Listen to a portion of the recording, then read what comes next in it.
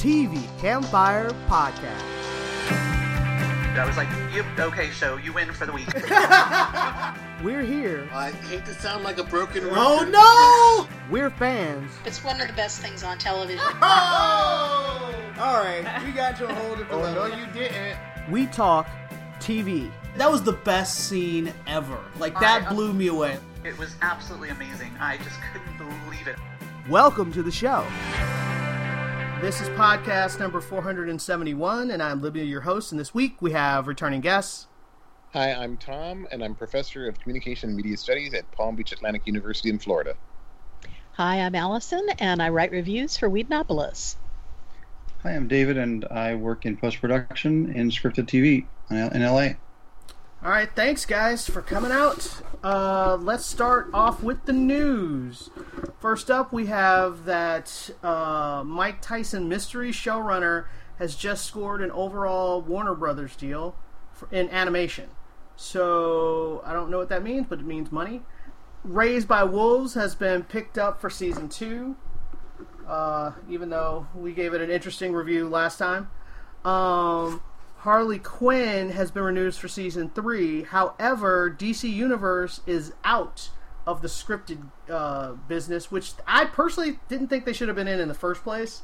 Well, it's now DC Universe Infinite, and it's basically DC's counterpart to Marvel Unlimited. So it's basically... It's just the comic books, right? It's the comic books. Which makes sense. Like, what they were trying to do before was really bizarre. So, and I thought for what they were charging, like, anyway, I have issues with that. So I'm glad that it's actually the way it is now. Stumptown, which originally got renewed, has been unrenewed, canceled because of COVID costs. COVID. And it will be replaced on the schedule with For Life at ABC. The Empire writers have landed a supernatural hip-hop drama at HBO, but I don't know what that means. Does that mean that they have supernatural rapping power? Like, what? like supernatural hip-hop show? Like, okay. I'm curious, but kind of not. I don't know. Tom, what's your news? ABC has given a series order to Rebel, which is an Aaron Brockovich-inspired drama starring Katie Seagal. They've canceled United We Fall, which was a summer replacement. All right. CBS All Access will be rebranded as Boom Boom Boom Paramount Plus. They really strained their brains hard on that one. Well, I mean, so they just were like, so Disney Plus and Apple Plus are doing it. They were like, what we're missing, the reason why nobody has signed up for our service is we don't have a plus. We don't have a plus. They call it Star Trek Plus. All right, go ahead. Speaking of Disney Plus, She-Hulk has cast Tatiana Maslany to play Bruce Banner's cousin Jennifer Walters, aka She-Hulk, and Mark Ruffalo sent a congratulatory tweet to his new cousin. HBO has renewed last week tonight for 3 years. NBC has announced that America Ferrera will appear in 2 more Superstore episodes, the second of which will be episode 100. Showtime has renewed Desus and Mero for Season 3, and at the Television Critics Awards, Watchmen won 4, including Program of the Year, Best New Show, Best Miniseries, and Outstanding Achievement in Acting for Regina King. And Schitt's Creek won for Comedy, Succession won for Drama Series. And the creative Emmys were going on yesterday, and one of my friends won an Emmy, so congratulations to Lenarian Hubbard. Yay! She doesn't listen to my podcast, but that's okay. I can be like, I know someone who won an Emmy! A shout out to your friend. Yes, and a shout out. Because oh man, that makes me so happy. Alright, let's start off with the shows. Lovecraft Country, Episode 5. That was crazy! It was, and here's my thing. I am not disagreeing. The subject matter, all of that stuff was great. It was on point. But here's one. Oh, there's a couple of issues. One should we tell people what it was about that kind of was crazy? Well, I mean, you can. Go ahead. Go for it. Oh, that Letty's sister was given that opportunity by William. The ridiculously Nordic blonde looking dude. That's obviously Die, but go ahead. he promised to make her dreams come true, and she's like, you ain't getting me in the sack, which of course it he happens. did get her in the sack, and then she wakes up and she's white and freaks out. As one would. And then she now knows there's magic going on, and he gives her this potion so she can basically, and the way they show the transformation is really disgusting. I mean, it's basically like they called it like a cocoon or metamorphosis or whatever, but basically when the potion wears off, the white body is completely destroyed, and her black body emerges as if it's like a grown body giving birth. It really was. Yeah, she breaks out. This was their body horror episode. It was totally disgusting. But I mean, other than the gore, because there was a lot of gore, more gore than they needed. But my main issue is I loved the message. Like, he was like, "Do you need money?" She was like, "I was a white woman. I didn't need any money." And I loved the message of the episode. But what I found was that the episode was over an hour, and it didn't feel like what they were trying to say could have been conveyed in half the time. And we spent only like 5 or 10 minutes with the main cast, and I really felt that missing time. Yeah. And it felt unbalanced. It really, just from a writing and storytelling perspective, it felt unbalanced. It was very much a really good B story. Like that story, and maybe even an A story, but it needed to. A story. Say again? They made it like a super A story. Right. Exactly. Yeah. That's kind of what my problem was. I mean, it definitely took center stage in this particular correct, episode, yes. which I was okay with. I think. Go ahead. No, you go ahead. You go ahead. All I was just saying is that I really felt the main cast missing, and as much as I like her, the sister, she wasn't strong enough for me to carry the whole episode, and I found myself, like, even though I was amazed and by what they were talking about, and I was impressed by it, I was still starting to get bored because it was going on way too long. They spent a little bit too much time at the department store. Way too much time. Like, way too much time. It was unnecessary. And her insinuation and her jealousy of the other black worker was just like, it's like, what are we doing? And they still could have conveyed all of it. Every point they made, they could have done in half the time. But, Allison, go ahead. Your turn. I think the main thing that I had a problem with this particular episode, I actually really liked following her story, and I was completely okay with watching her. And when they did switch back to the main cast, I was like, oh, that's right, they're in this too. But my main thing is that I think they tried to do too many things in this episode. It's like, yes, we're watching the sister, but then we have to remember the main cast, and oh, by the way, there's Montrose over here with his issues of sexual identity, and then we have also the aunt who's got the niece in the back seat, and she's decided to drive off to no, that was the episode before. That was the episode before. Was it? I thought. That was the episode before. It just felt crowded.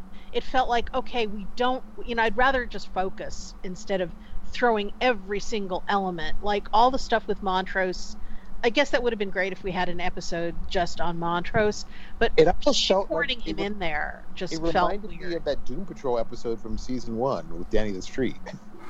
Oh, yeah. But yeah, the thrust of the episode, the main thing I thought was great, and I loved the message behind it.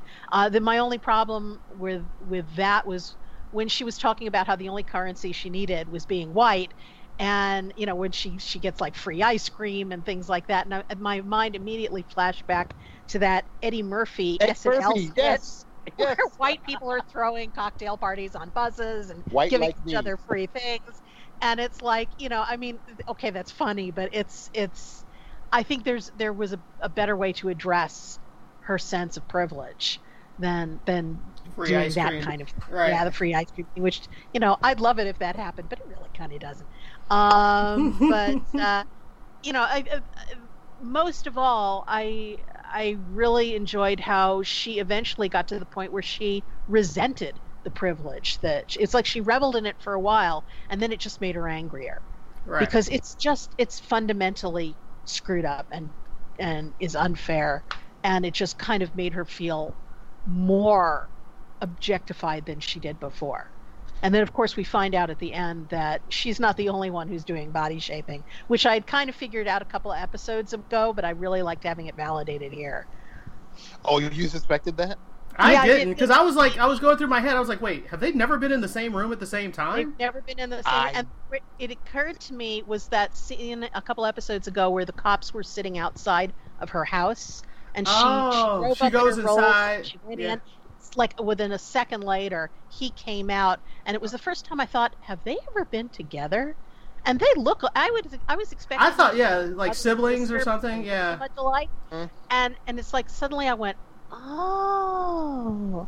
So yeah, this episode they kind of validated that, and I was like, yes. And you didn't share your theory with us at the time? I know, for shame. Because I thought, I'm going to say that, and then I'm going to turn out to be totally wrong, and it's going to be. The Atticus pent up anger at his father. Oh yeah, when he beat him just down, and Letty having to pull him off. But also the fact that Atticus realizes that the father had killed the woman that they and he realized it instantly. I thought it was pretty obvious too, but Letty didn't, because Letty's a little naive, despite her as hip and smart as she is. She still doesn't know. Atticus knows Montrose more, right? That's his dad, right? Dad. David, have you checked out Lovecraft Country at all? I'm not a Lovecraft fan, but if it's really good and it's more sci-fi than horror or whatever, then I would check it out. And you said it's an anthology type series, so some of the episodes you really like, so I'll probably watch it at some point. It's not pure anthology. The cast is continuing. Right. I think the anthology comes in with the fact that they sort of address a different genre with every episode. So the first one is very Lovecraftian, and then they move on from that to things like the Satanic Cult episode and the Indiana Jones episode and the Haunted House. Yeah, things like that. You have to have seen previous episodes to know what's going on in the current one. Yes, you do. Mm-hmm. Oh. Yeah, you can't watch them out of order. Yeah, because it is a continuing story with continuing characters, but the genre that they're paying tribute to changes with each episode. Right, and sometimes it's very startling how different they are, which is why I thought after we had such fun in episode 4, it was really off-putting. Episode 5 for me. The violence.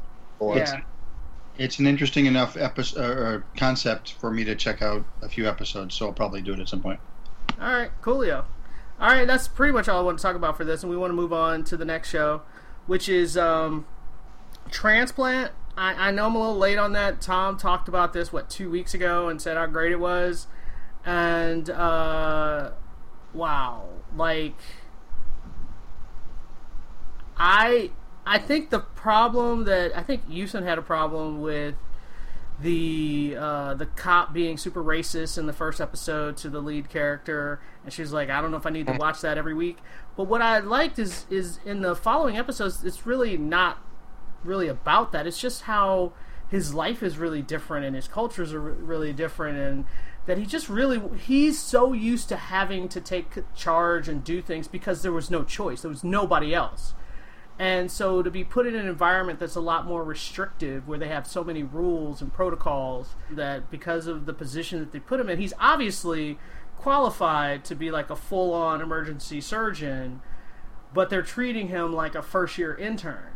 And so he's not allowed to do anything, and it's so bizarre for him. And I like that difference in how people are starting to respect him and all this other stuff. Like, all of that's really good, and I really liked just the idea that because he had to run away from an oppressive government, they won't release his transcripts, and his doctor lied for him a little bit. Well, not even a little bit, a lot of it. And he's like, well, that means you have to be above reproach, which for people of color, that's standard. Like, you have to do better than everybody else so that nobody ever questions your credentials. So are you caught up? Yeah, well, I don't know what's caught up because I'm watching it. Yeah, what episode? What's caught up, Tom? I think episode 3. Well, then I'm slightly ahead of caught up So I finished it, so I'm way caught up. If you have to remember, Tom, this aired in Canada already. Oh yeah, I know, but right. some of us only watch TV through legal means. So what's the most? You tell us. You tell us. Where's the last when thing? he actually has the interview, he and John Hannah have a sit-down meeting with the legal counsel for the hospital. Right. Yes. And he has the forged transcript there, and thankfully doesn't use it. I really like that. Guy. Yeah, I really like that. The temptation would have been. I don't know if I could have resisted that. But I really like that. Was great. He's a good guy, and this was the episode about the kid comes in who's unvaccinated and has diphtheria. Oh my goodness! And also the college prank gone wrong, where the guy who brings in the other guy is the one who ends up dying. Right. Which, because they had just something to reiterate something Allison said before the show. It's not groundbreaking medical drama, but the twist is by having a lead who's Arab. And I love the fact that his name is the one above the main title, and everybody else is also starring. But he's really appealing. He's a good-looking dude. He's really good, and it's all about his. The transplant. They sucker you in the pilot by thinking transplant is going to be about transplant surgeries. No, it's transplant because he's a transplant from another country, and he's from Syria, where he was literally declared an enemy of the state, which is why the government won't release his medical school transcript. But and the cast is great overall. He's amazing. He really is, because he sucks you in. You feel everything he's feeling, and they do a really good job of that. And you're just on his side for everything that's happening, and you can't believe the moment of honesty with the non-vaxxer guy. When he's talking about his son, and he actually says what everyone's been thinking. I love what the social worker tells him. The social worker comes back and says, "I heard you had a moment of truth with the father." Because this dude basically endangered everyone at the hospital. However many people, I like how they broke it out without preaching exactly. Like, they basically just showed you what the consequences were. But I also like too that when the kid, the kid does live and the father's in a shame spiral, as he should be, that he basically said that you're doing a good job otherwise. Right. As a parent. It's my understanding that a lot of anti-vaxxers just raised holy hell after this episode aired. Why? Well, it makes sense. My heart, frankly, but it's from what I understand, there was loads of protest from people who were anti-vax about this particular episode, because apparently it hit home. So good for them. I'm glad that they actually went there, because a lot of times, they'll pull back and pull their punches and try to be nice and say, oh, well, the other side has their points too. And that's no, they don't. Their point is that, they're willing to expose people to a deadly disease. So, I really appreciated that particular episode and the fact that they were so honest about it. And also they showed it from the kids' perspective. They had to actually fabricate the treatment for it, because it's a disease that had been basically wiped out in civilized countries. Right, and I like that the older teenager kid, his confession was look, you did this against my will. You didn't ask me because I was a kid. And so he was as soon as I was old enough, I went and got vaccinated myself. And that's his right, Yep. It's just like you think it's your right to not vaccinate your children. As soon as they're old enough, it's their right to get vaccinated if they want. And just hearing the kid talk about how terrified he was when he got the measles, and he's he literally thought he was gonna die. All of that was great. Yep. I wonder if an American production would have handled this as deftly as the Canadian one did. Probably not. No, but that's what I was. Yeah. And also, with an American production, one thing that stood out for me was the Canadian medical system. Whereas so many procedures and other things were just considered, and tests that were taken and things like that were just done as a matter of course, even for people who, they never questioned, can you pay for this? Can you do this? Can you do the other thing? It was just, let's do this. And do they have their medical card? Great. We'll just put them in and, do surgery or do this or the other thing. And you can't have that in a U.S. medical drama because everything is about, can they pay for it? Do they have the insurance? Is the insurance going to cover it? How long do we have to wait? And you just don't have that in this. So it does stand out in that respect too. Let's move on. If you're not watching Transplant, you should. It's really pretty good. It's on NBC and Hulu. And Peacock. Yes, that too. All right, let's move on. Next up, we're going to talk about Away, episode 3, and I know last week we trashed it. I liked the first episode. We all trashed the second episode, but I don't know why I checked out the third, but I did. I can't even explain it other than there was nothing else on television, probably. And I think because I really did like the first one, I was like, well, all right, fine. And the third one, what I really, really was impressed by, because a lot of the stuff that everybody talked about the first episode, which was wrong, which was how stereotypical the Chinese astronaut was portrayed as, and how she looked sneaky, and she's keeping a secret, and is she a spy? Like, they made her seem evil. And what I really liked about this episode was they were like, well, this is what secret she was keeping, and this is why she's been this way. Like, they did a flashback, and you got to see, like, 2 years before the mission, and her training, and her relationships. And also, it showed that American dudes can be jerks. Like, yeah, so basically, the woman that was on the radio for China was their coordinator, or their mission control person, got replaced, and everybody's like, "Whoa, what happened?" And they finally tell her that they found, like, the love letter that she had written her. She's like, "This is your handwriting, right?" And they were like, So now we know that, well, we kind of suspected that there was something going on between the two of them, but this is the confirmation, and the Chinese government found out, and they very quietly, well, not that quietly, but as quietly as possible, like, shifted her to another position and to never be spoken of again. And they're like, you're on a 3-year mission, and we're never letting you talk to her. You can't say goodbye, nothing. And it was, like, devastating. And then the guy at Mission Control decided to spread the gossip and basically outed her to all her other astronauts. And then everyone's judging her on the ship, and it was terrible. I was like, oh my god. Like, there was just so many things wrong. What year is this supposed to be? It's supposed to be now, and that's the thing. The thing is, but guys are like that, though. I feel like even though... the reason that it was a big deal that she got outed is because she's married. She's married with kids, or at least a son, and in China, that's still a big deal, that she would have a relationship with a woman.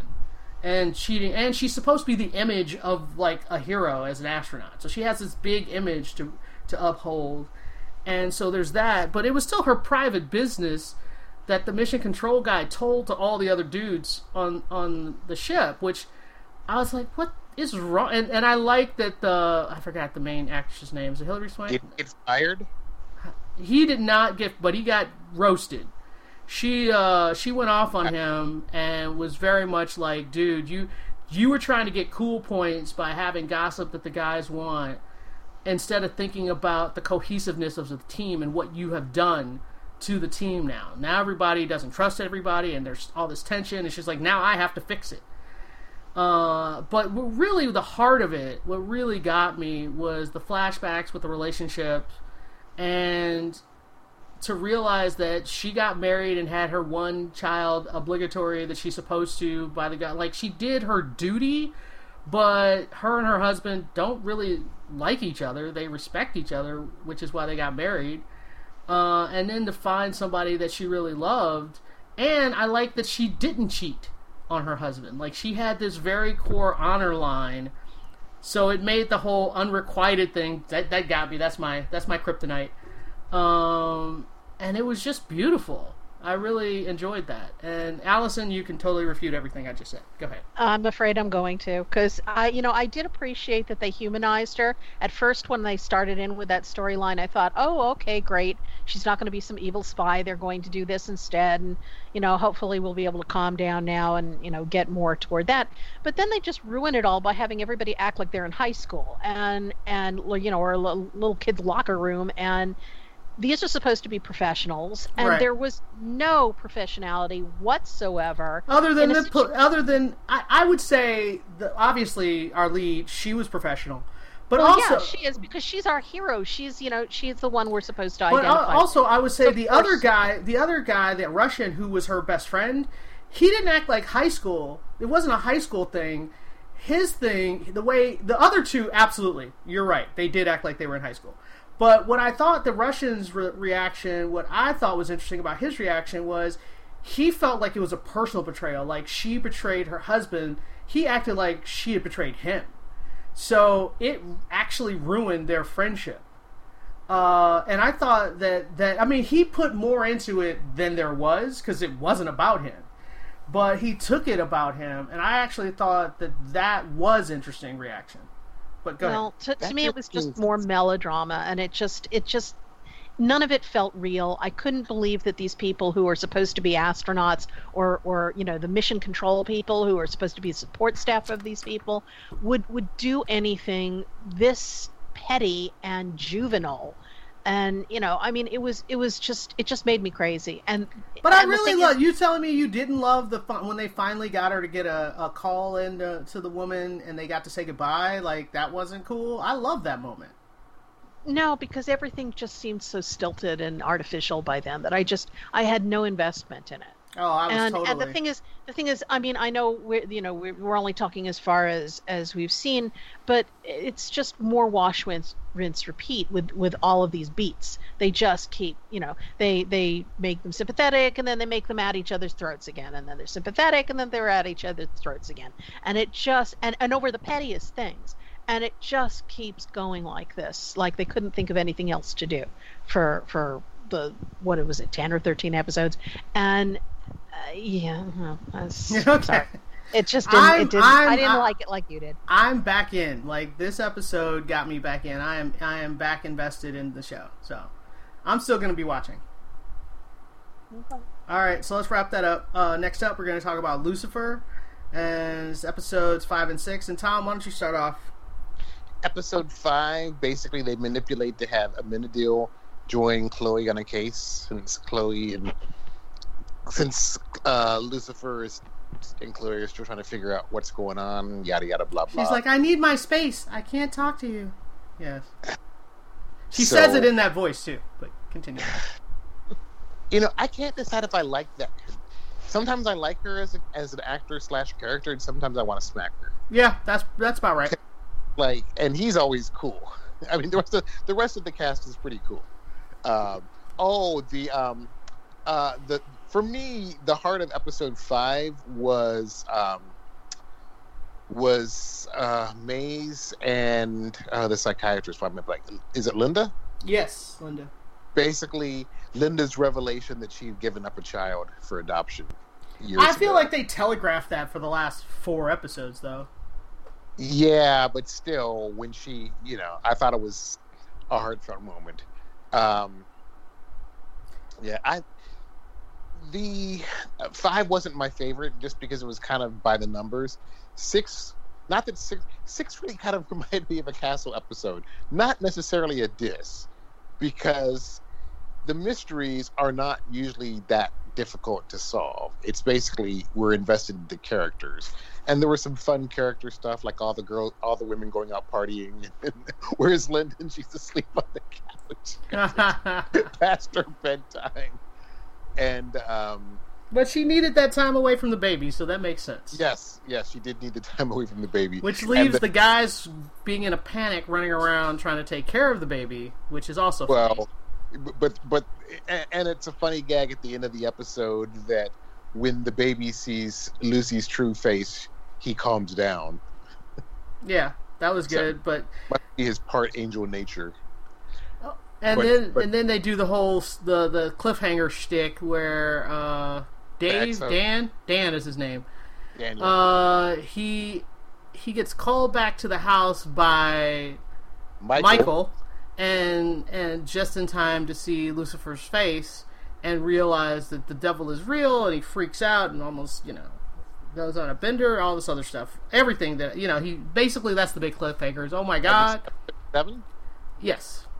Oh, but sorry, we're not talking about it. So it's just a matter of, like, that's the cliffhanger. What does that mean? What is Michael's big plan? He's a git. Well, that's true too. And one thing that I cannot get over is how much I do not like him playing Michael, the actor. He sucks.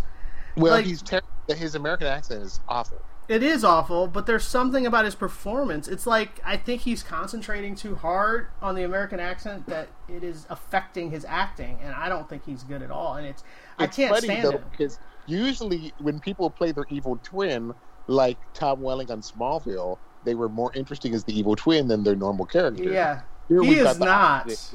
He's already evil, so when he plays, not evil, he's not as interesting. Oh, he's so bad. I want that storyline to be gone. Well, it's only an 8-episode season. Well, no, it's split in half. Oh. So there's actually 16 episodes. We get 8 now, and I think... Oh, later? Then we get 8 later, yeah.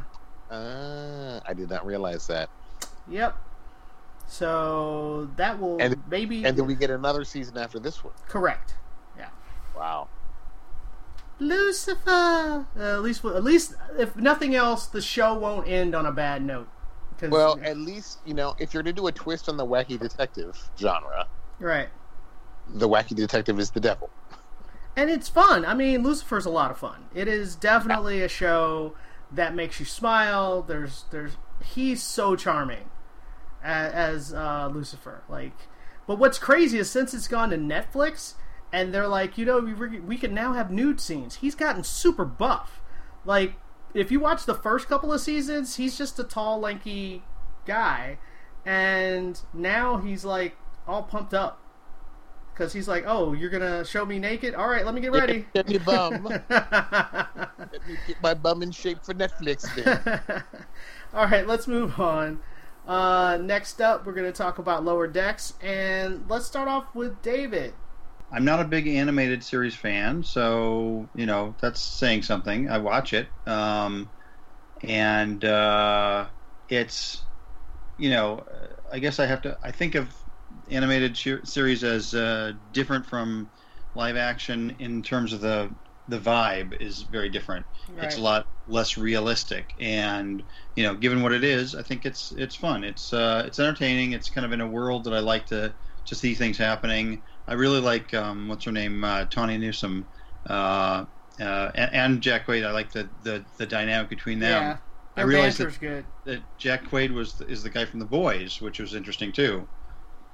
I like the banter between those characters, and it's harmless. It's enjoyable and something to watch, to take my mind. It's lighter. It's going to take my mind off of any of the darker, more serious shows. So, question: What about the most recent episode where they have to meet with the crew and go to the swamp planet? Much Ado About Boimler. Right. The most recent episode is 106. Boimler's phasing. No, it's 7. Oh, I haven't seen it. Okay, my bad. Sorry, that's totally my fault. I apologize. All right, Tom, what did you think about Boimler? I was kind of disappointed because if Mariner is supposed to be a contemporary of the captain of a Starfleet Academy classmate of the captain of the other, that makes the age range so great that she would have to be. Generally speaking, she would have to be a real screw up, and she wouldn't still be in Starfleet. They would keep her. Well, I got the impression that her friend had done a bunch of stuff to get promoted early, and then she had done the opposite. So she looked really young to be a captain, to be honest. Yeah. So it looked unrealistic that she was a captain. Technically, Kirk was supposed to be like that too, though. Right. But still, for her to still be an ensign, I just thought... Well, the thing is, she's been a lieutenant twice, remember? They said she had been demoted...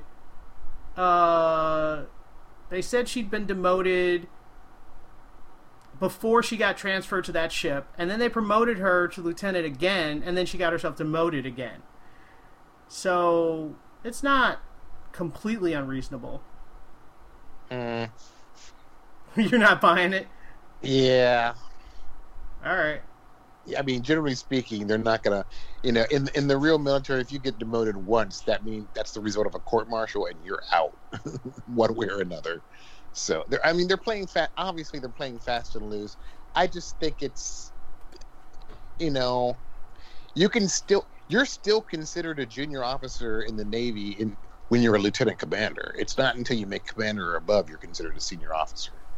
So they could actually, depending on, if this show has a 5 to 7 year run, they can make JG in full lieutenant, and they're still going to be, junior. Right. Still in the lower... Well, I would assume not have bunk beds in a hallway. Maybe not in the hallway, but they're still going to have bunk beds. Well, I thought that was non-commissioned, would have bunks like that. No? Okay. My bad. On my ship, in my stateroom, there were only 2 bunks. In the enlisted quarters, there were 3 bunks. Okay. Very few... The chaplain got his own bunk by himself. The XO got his own bunk by himself. The captain got his own bunk by himself. Everybody else had to share. Beds. Yeah. Okay. All right. But yeah, I wasn't moved by this episode either. It was kind of mediocre. It was kind of filler. Yeah, it didn't feel interesting in any way, and the relationship seemed weird. I agree, and they drew them similar. I was like, I know technically they're different ethnicities, but it was like, when you see them standing next to each other, I was like, wait, what? I was almost confused. So I thought that was strange. But anyway, let's move on. I have nothing else really to add to Lord X. Yeah. Next up, I want to talk about Raised by Wolves, and we're going to talk about episodes 6 and 7. But before we do that, I know, David, you hadn't gotten to talk about Raised by Wolves, and you just got up to where we're about to talk. So I want to take a moment to talk about what your impression of the first 5 episodes of Raised by Wolves.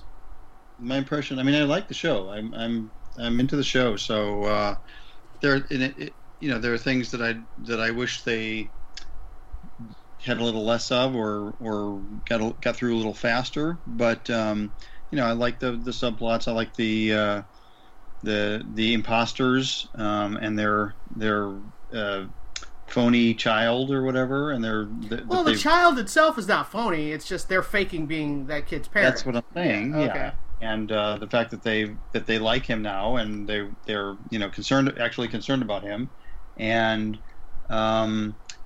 the main character, the mother character, is a little...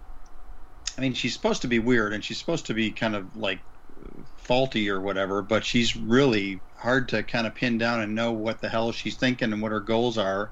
Are we talking android or the human? Android. She's talking about the android. Yeah. The episode I just watched, or I started to watch, 6, was the one where you see that she was, or maybe it was 5, that she's based on this other character, this other woman who the guy programmed and put into the android, and is now you're the mother of humanity, and blah blah. So, but and I am assuming that we're going to find out why she's as whacked out as she is.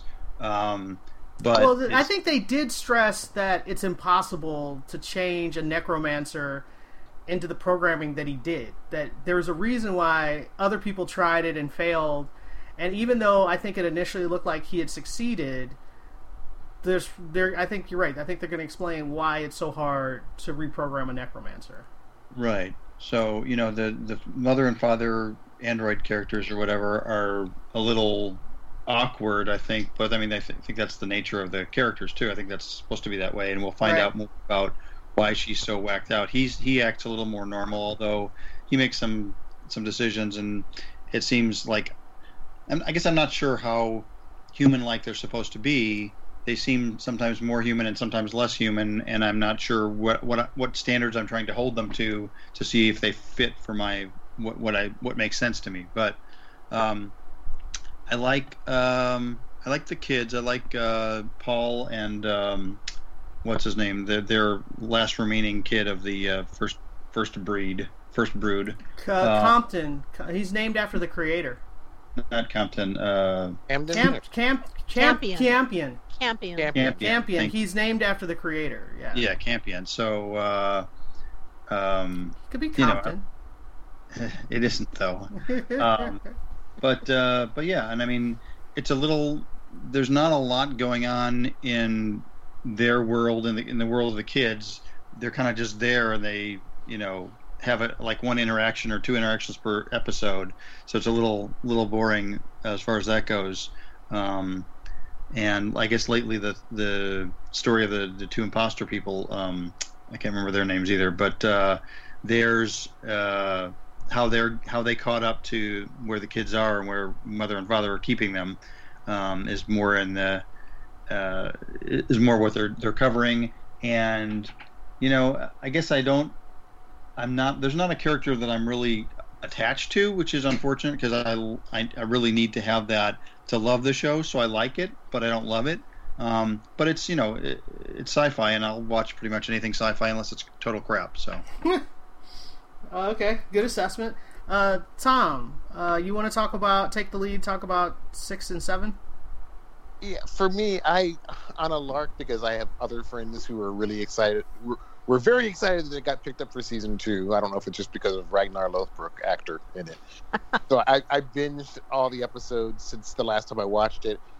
For me, these set of episodes should have been much closer to the beginning of the season, because get rid of the Pope dude or whatever, because he was annoying as all get out, and then get to the conflict between the humans and Mother and whatnot, and also this weird, the dude realizes that the prophecy is not about the kid.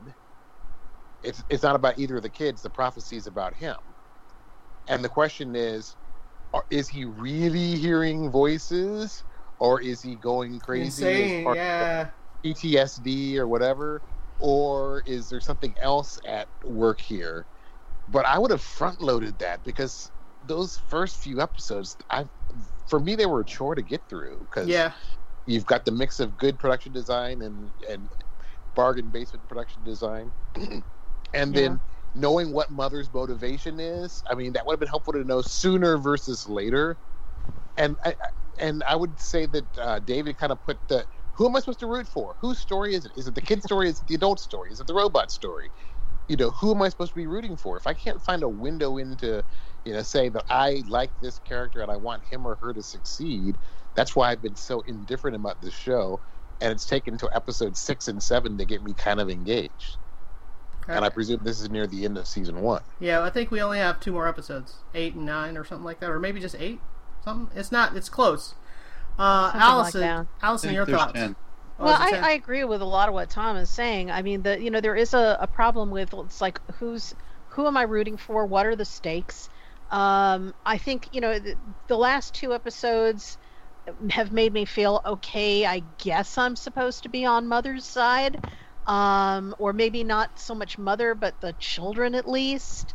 But it just keeps shifting, and it's difficult to keep tabs on what we're supposed to think about what's going on, because the goalposts keep moving and the personalities keep shifting. And Travis Fimmel's character Marcus, he starts out being a sensible guy who is masquerading as a religious extremist, and all he and his wife want to do is just get through this, get their son back, and get away from their son, quote unquote, back, and get away from them. And now he's starting to go what seems like very, very crazy, and believing that he's this prophet character.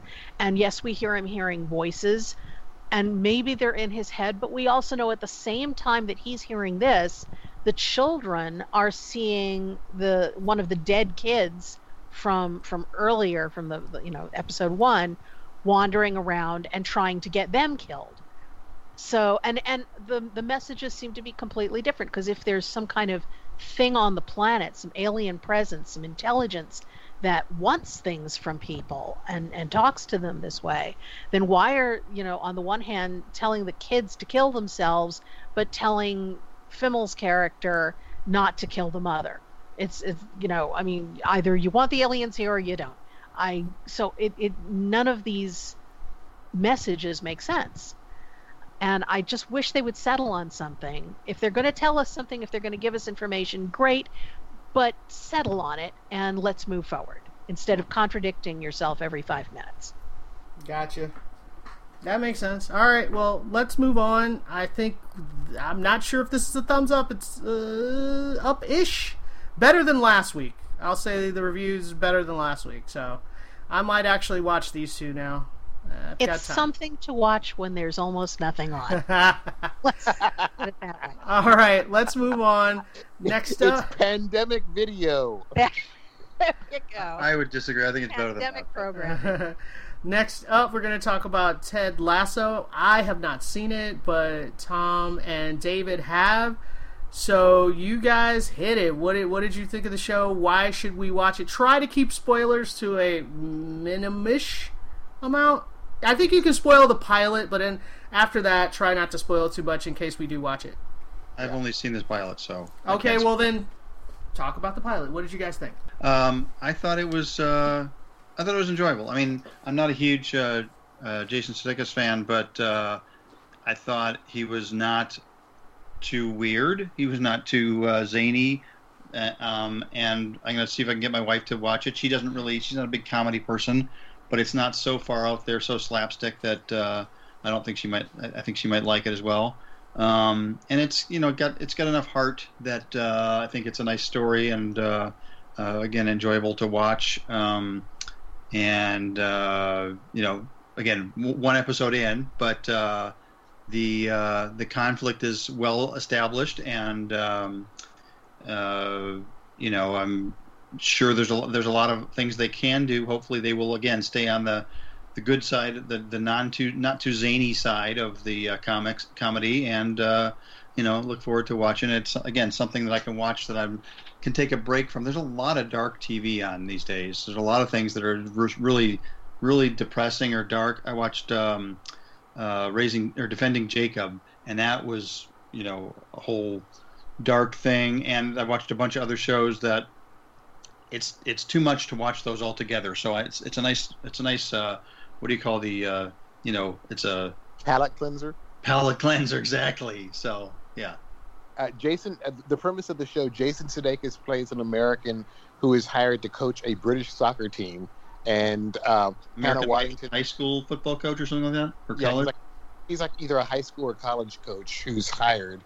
He had some success and made like ESPN or whatever, and the players love him. So he's hired by Hannah Waddington, plays the ex-wife of a team owner, and she hires him specifically to tank the team as a method of revenge against her husband or her ex-husband. And when we meet him, he is played by Anthony Head from Buffy, and that's all I'll say for now, in hopes to get you to watch it. He doesn't appear in at least one. He's in at least 2 of the first 8 episodes. But the thing I love about this show is he's not playing wacky, over the top. He's playing kind of like a male Leslie Knope, relentlessly positive. And I don't want to spoil anything beyond the pilot, but there are laugh out loud funny moments. It's on Apple TV Plus, so you will hear some scatological swear words. You may see a few body parts, but it is still such a refreshing change of pace to a lot of the dark gloom and gloom shows. And it's really, I started watching it last week, and by like Wednesday or Thursday night, I think it was by Wednesday, I had run out of episodes. I had to wait till Friday to see the newest episode.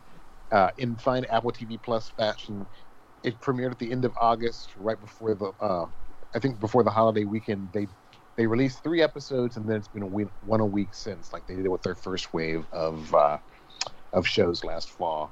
So I would say it's a hidden gem. TV Line actually picked Jason Sudeikis as their performer of the week for episode 4 or 5.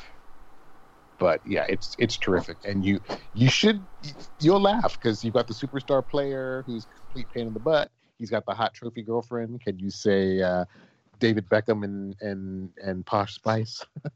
And then you have the gruff over the hill player who's the team captain,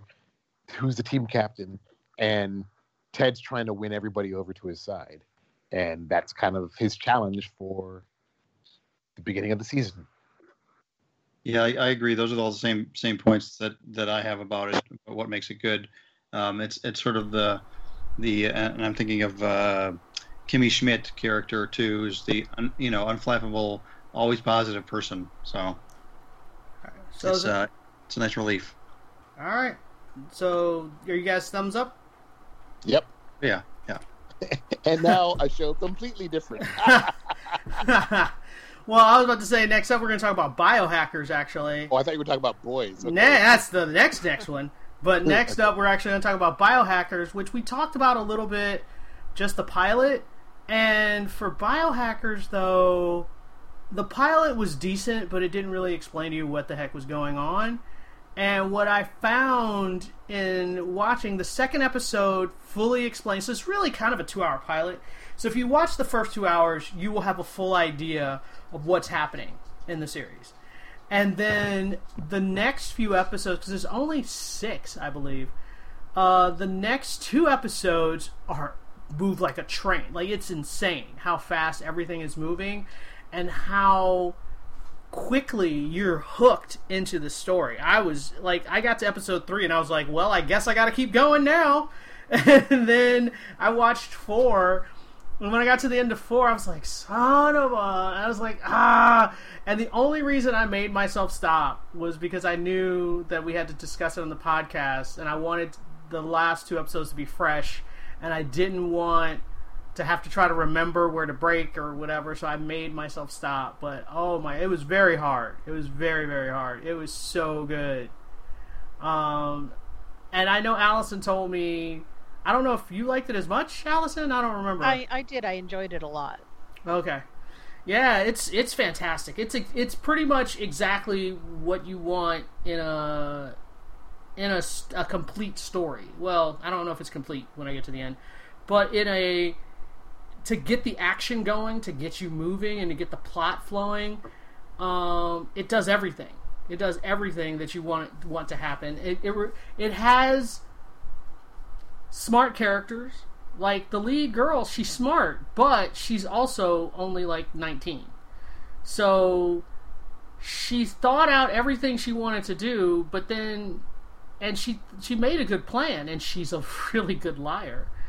But, she's not a genius, and she's not a MI5 spy or anything. MI6 would be the one.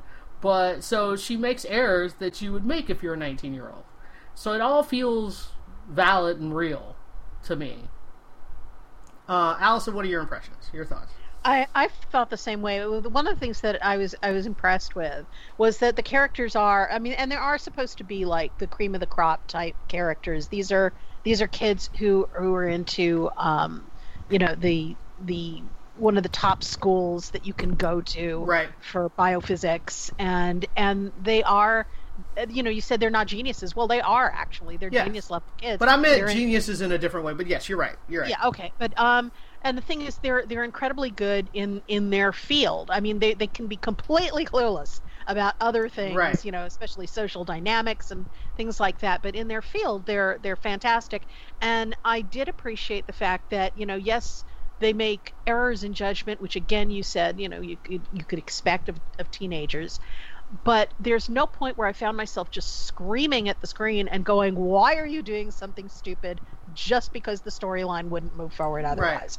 They don't. And the only time that I actually was yelled at the screen a little bit, but not like, because I was angry at them, it was like, oh my god, she forgot. Like, which was when she unplugged the Wi-Fi, and for the first time, at first I was like, why would she unplug the Wi-Fi? But then when I saw why she did it, I was like, oh, that's really smart. And I was like, don't forget to replug it back in. I was like, plug it back in. And, like, I'm yelling at her as she's trying to, like, sneak out and do all the things she's trying to do. I was like, plug the Wi-Fi back in! And so I think, as I recall, she tried to do it and just ran out of time. She ran out of time, period, because she didn't even get everything off the printer. Yeah. Like, she was completely out of time. Like, by the time... And then I was like, printing it out is a terrible idea. You don't know how many pages that's going to be, and everything that could go wrong with her trying to print it all happened. Mm-hmm. You know? So I was like, no. Copy it. You don't print it. Why don't you have a USB? Like, that was what I was thinking. I was like, why would you come there assuming you would print stuff out? You come there with a freaking USB drive and copy the... It was 2 PDF files. It would have taken 5 seconds. She could have had a USB in her ring finger or whatever. But it's the kind of mistake that you would make, except that 19-year-olds all have USBs. They don't even think to print stuff. So, whatever. They're more tech savvy. Yeah, they're more tech savvy. So I was like, why is she printing this? Because I wouldn't even think to print it. I would have brought, especially if my plan was to break into her house, find the evidence I need. That was her entire plan, was to sneak into the house and steal the evidence. Mm-hmm. If your plan is that, why don't you have a USB drive? They're tiny. Yeah. It's the quickest way you can do it and most efficient. Right, and it wouldn't have been... But then, of course, it would have been like, oh my god, the file's 100 megabytes or 100 gigs, and it's like the timer is going across, and is it going to finish copying in time? Yes, well, they did that, and they did that part too when she was down in the lab. But yeah, I mean, there are little things like that. Right. But overall, yeah, I really thought that it played well. The characters were interesting, and I don't want to give away anything for the end, except just to say that I'm in for season 2. They ended it in a place that I was very happy about. Yeah, I can see that for the second season. Yeah, and I call her. What's funny is I was calling the warrior nun poor man's Emilia Clarke, and I'm calling this girl like poor Emilia Clarke's cousin. Like she looks a little like her, but just not as attractive. A little bit, but not as attractive. I'm like, oh, that's her not as attractive sister. But I like her a lot. She's still got charisma, and and there's this moment where she lies, but her lie was actually a good lie, but she was taken so off guard, she got super defensive and started yelling it. And I was like, whoa, that's too much. It's too much, too defensive. He's going to know you're lying. And of course, he knew she was lying because she should... Like, her actual thing that she said would have been fine if she had said it calmly.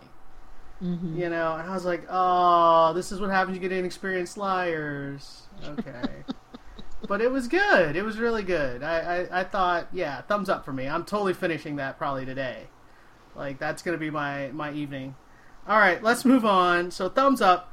Next up, we're going to talk The Boys, and this is episode 5, and I don't remember what it's called, but it was basically Billy Butcher is doing his exit tour. Like, he's doing all the last thing he wants to do before he tops himself.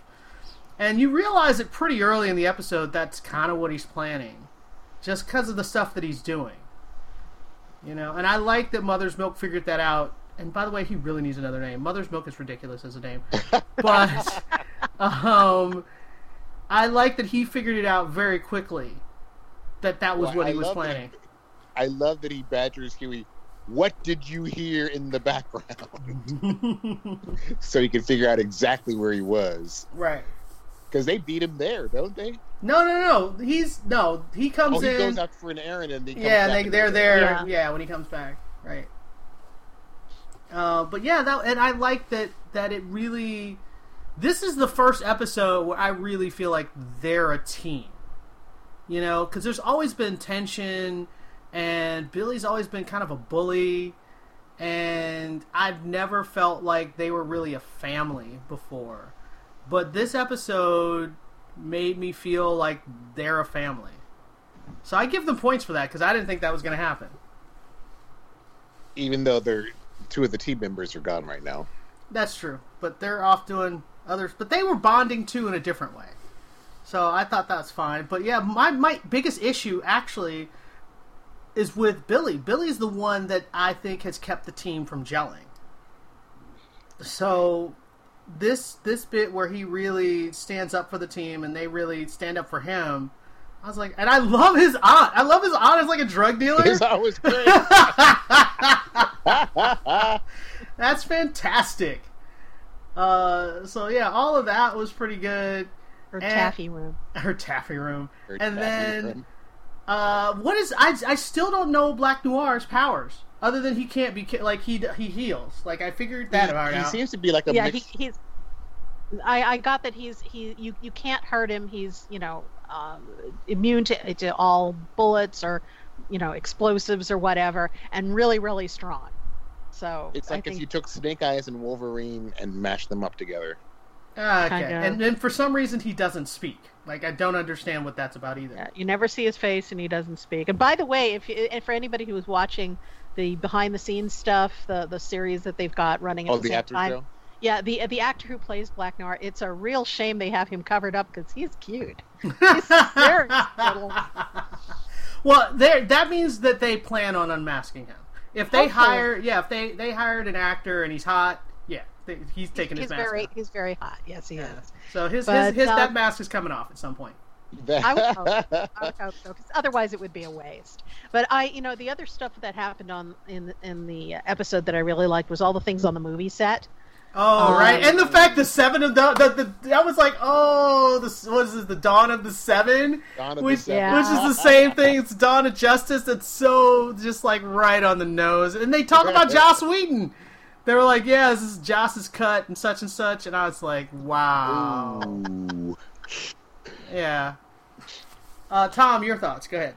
Yeah, I really like that Starlight is not a pushover. I mean, she's been standing up to everybody. I think she is not up to dealing with Stormfront. I don't think she gave up her secret way too early in the conflict. Knowing that Stormfront is Liberty, that's a card you hold. I was surprised that she went there that soon. That was a strategic error. Yeah. That's my point. Yeah, she's standing up, but she doesn't. She's not seeing the whole board. Like she's not playing. She's playing checkers. Stormfront is playing chess.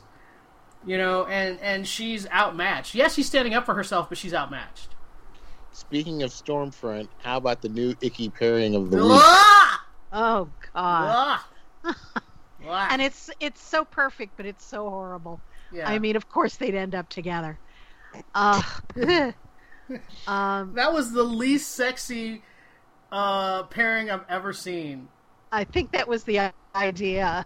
You know what's funny is if you've seen the behind the scenes show, Anthony Starr is freaking Clark Kent. Yeah. Oh yeah. I mean, he's got dark, short cropped dark hair and glasses. Right. But that and that New Zealand accent. But man, Homelander is such a douchebag. Oh, and how about the Deep getting sucked up by the Scientology like cult? Well, what I like about it too is he's not really a believer. He's just like, you guys gonna help me get back on the 7, all right.